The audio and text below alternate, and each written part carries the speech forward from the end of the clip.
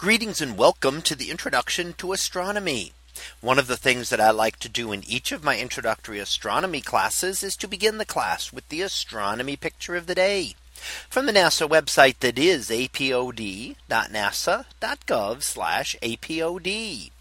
And today's picture for September 18th of 2022. Well, it is titled Equinox, Analemma over the Callanish stones. So what do we see here? Well, in the foreground, we see the Callanish stones in very northern Scotland, and they may have some kind of astronomical significance, such as those at Stonehenge, but really we don't know, and mainly because many of these Stone Age monuments, and in fact all of them, don't have any kind of instructions left behind telling us about the intentions of them or why they were made.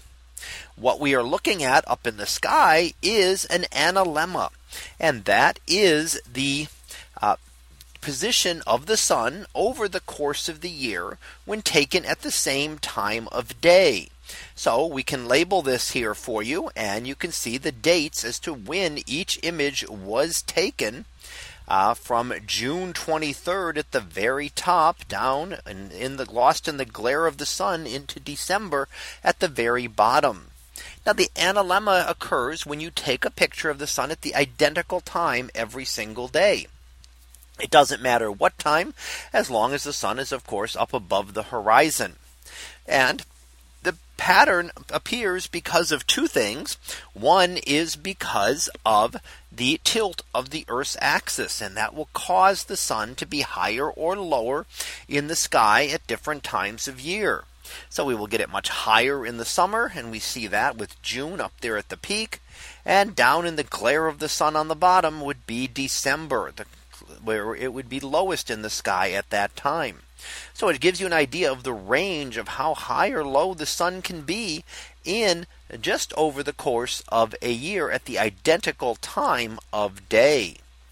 Now the other thing is that it is spread out into a figure 8, and that occurs because the Earth has an elliptical orbit around our sun, so the path of the sun is not uniform. Sometimes the Earth moves a little bit faster, and sometimes it moves a little slower.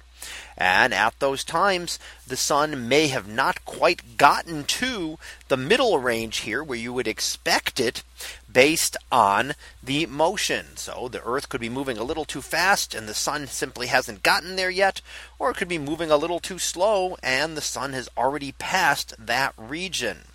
So that's what causes it to spread out. So the more elliptical the orbit, the more spread out that would be. Now, coming up on Friday at 1:04 a.m., and that would be universal time, so it would be a little bit different time depending on where you are.